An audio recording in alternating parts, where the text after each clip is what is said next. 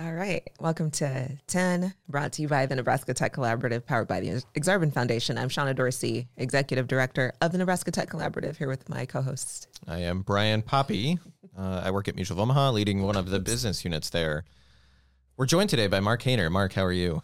I'm well. Thanks for having me. Yeah, we're glad you're here. And I guess just first and foremost, thank you for hosting us at the LinkedIn offices earlier this year. We recorded one of the podcasts in the music room, I think, actually, is what it's affectionately known as. Yeah, we have that music studio there with electronic and stringed instruments and mics, and it's a really cool space. Yeah, it is. And now enough stuff to host a podcast. It was great. That's right. Yeah. We're broadening the spectrum a little bit. Yeah, thanks for hosting us. So one of the things that I've seen you do super well is engage folks on LinkedIn with your Monday thoughts. You want to talk a little bit about that and like kind of your goals for that and how you go there? Yeah. So I have this newsletter I publish every Monday called Monday Morning Thoughts. And it was really my attempt at taking content that I was sharing with the organizations I lead around thought leadership, perspective in business, the harmony between our personal lives and our professional lives, and trying to like create these carefully constructed and like thought-provoking topics that would help the individuals in the organizations I lead really ponder the way we go about doing business. And after doing it for close to 10 years, LinkedIn conveniently also launched a product called newsletters. That was a way of deepening the richness of our platform that people are accessing every day for more than just getting jobs. And I was an early adopter of that, and it became a really powerful platform to kind of spread those thoughts and get a two-way conversation going with professionals across many different functions and organizations and industries. So it's really taken off. We got a large number of subscribers, and it's just really been a fun project. Well, hopefully we can add to your subscriber count with mentioning you on Tech Yes, Entrepreneurs please. Nebraska. Okay, great. Monday Morning Thoughts on LinkedIn. We'll add it to the post comments. Oh yeah, good call. And all of good that call. stuff. So one of the topics that we discussing today is good versus better. Did I get it right? Getting better versus being good. Thank you. Okay. Can you talk to us about this topic and spend some time on that? Yeah. Back in the fall, this was one of the editions of this newsletter. And it was really sparked from this idea and a lot of conversations I was having with folks that I work alongside, that sometimes we try to get things perfect before taking a step forward, rather than getting things good and making rapid progress over time. So a more conventional way of thinking about this might be like the concept of failing forward. So in the tech industry, a lot of things have been built by being good enough and then rapidly iterating on failures over time. In fact, isn't AI about like rapidly learning and improving over time? So some more popular versions of this are like getting 1% better every day. Mm-hmm. And what I wanted to do was spark a conversation around how many times do we hold ourselves back because we feel like we're only focusing on the things we're good at versus those we're trying to get better at. So this newsletter, for an example, is my version of trying to get better at something versus doing something I'm already really good at. Right. Readers can definitely give me the critiques and help me proofread every week. So that's the nexus of the headline there is let's focus as much at getting better as we are at only doing the things we're really good at already. Mm-hmm. Boy, speaking of proofreading, I've heard that's a pretty good way of like driving engagement, where you like intentionally misspell something just to get the comments. So just pro tip. So I'll for stop you. taking that hard and instead I'll start throwing in a random wrong word. Yeah, exactly. Just so that you get some comments back and you're like, oh, good, I'm doing the engagement, and it'll build from there. It's funny. Anyway, I like that as a concept. I've tried to say like perfect is sometimes the enemy of good. Yeah. And like, it feels like the exact same thing.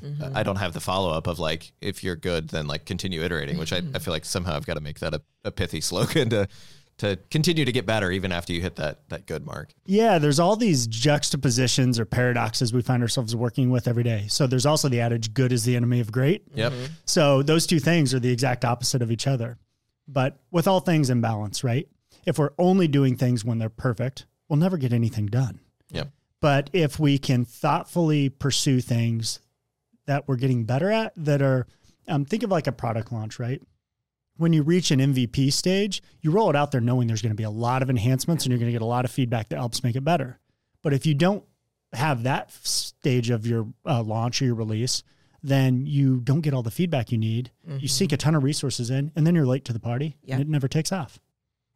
Boy, I mean, that I've tried to say, like, compare activity versus progress. And activity is like the research stage where it's like, man, this feels great. Like I'm doing a bunch of things that, quote, feel like work, right? Like, it's not actually driving the outcome forward. You're just more spending time doing things. I've got a spreadsheet that like lists all the competitors or like compares the things, but that doesn't actually like build the product that you actually want to launch. It just feels like you're doing something. That's activity. Progress is doing what you're describing, which is like, go build the thing and then get feedback and then make that thing better. Like if that's what you're after, like progress is going to drive you way faster than doing the activity of just having to do the research or finding more things that you could, adding more features to the backlog, right? That's not actually building things that would help move whatever it is that you're trying to do forward. Yeah. Last week, I was fortunate to be traveling abroad with some family and friends. And one of the friends that we were with, I do some investing with. And we were talking about these investments in terms of how can we scale them before we fully fund them. And the benefits of that are the incremental gains that we would get by broadening more rapidly and the overall wealth that it would create versus just focusing on like making an initial investment and then making that investment totally whole. And of course, there's math and strategy that goes into all of this. But if we think of incremental gains more rapidly, then the whole becomes much richer. So some ways I'm trying to do this both personally and professionally, for example, are how can I be better at asking for help rather than only asking for help when I'm like super confident that I'm not going to get critical feedback. Right. So that's like a really vulnerable way of doing it. Another way is stepping out into things when I know that I'm going to be in the growth zone, not the safe zone, not in the danger zone, being reckless or careless, but in that like constructive area where it really helps most people thrive. That's really interesting. And that's where I was going to go with this next was let's think about this or talk about it on a personal level as well, because we have, many of us, all of us have opportunities to continue to evolve.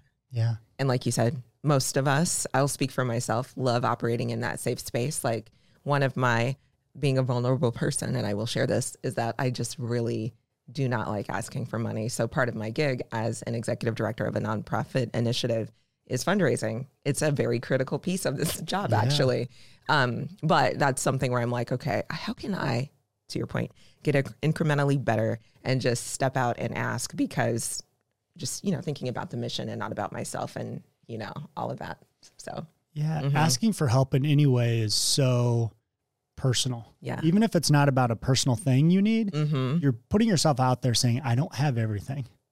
And I think the best leaders, the best executives, the best managers, whatever, they're in charge of, they're the best at asking people to lean in to help the cause.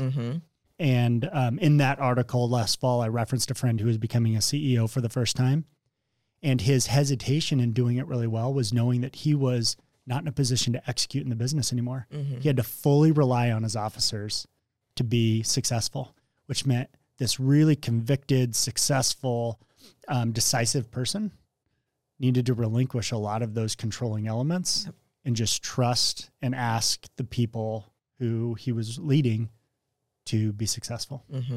So super vulnerable. Boy, I mean, that's an ongoing transition even for like entrepreneurs, right? Of like, oh, I started out and it was me and two of my friends and we made this thing and then like the company grew and I couldn't do the same things anymore in order to make the company successful. Like that kind of leadership transition is, to your point, it's tough because it requires new skills and it requires like admitting that you can't do everything that you want to or used to be able to do anymore.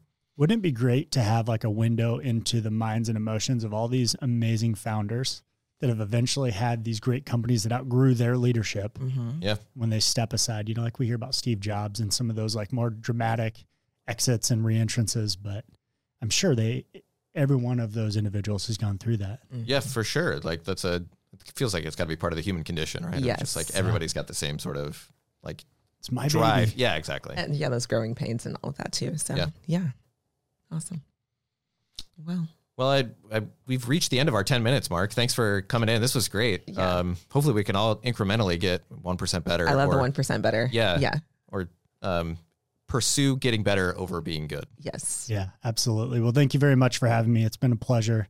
Love the podcast. Been fortunate to know some of the guests leading up to this. So thank you for having me. Thank you. Thanks for joining us, everyone.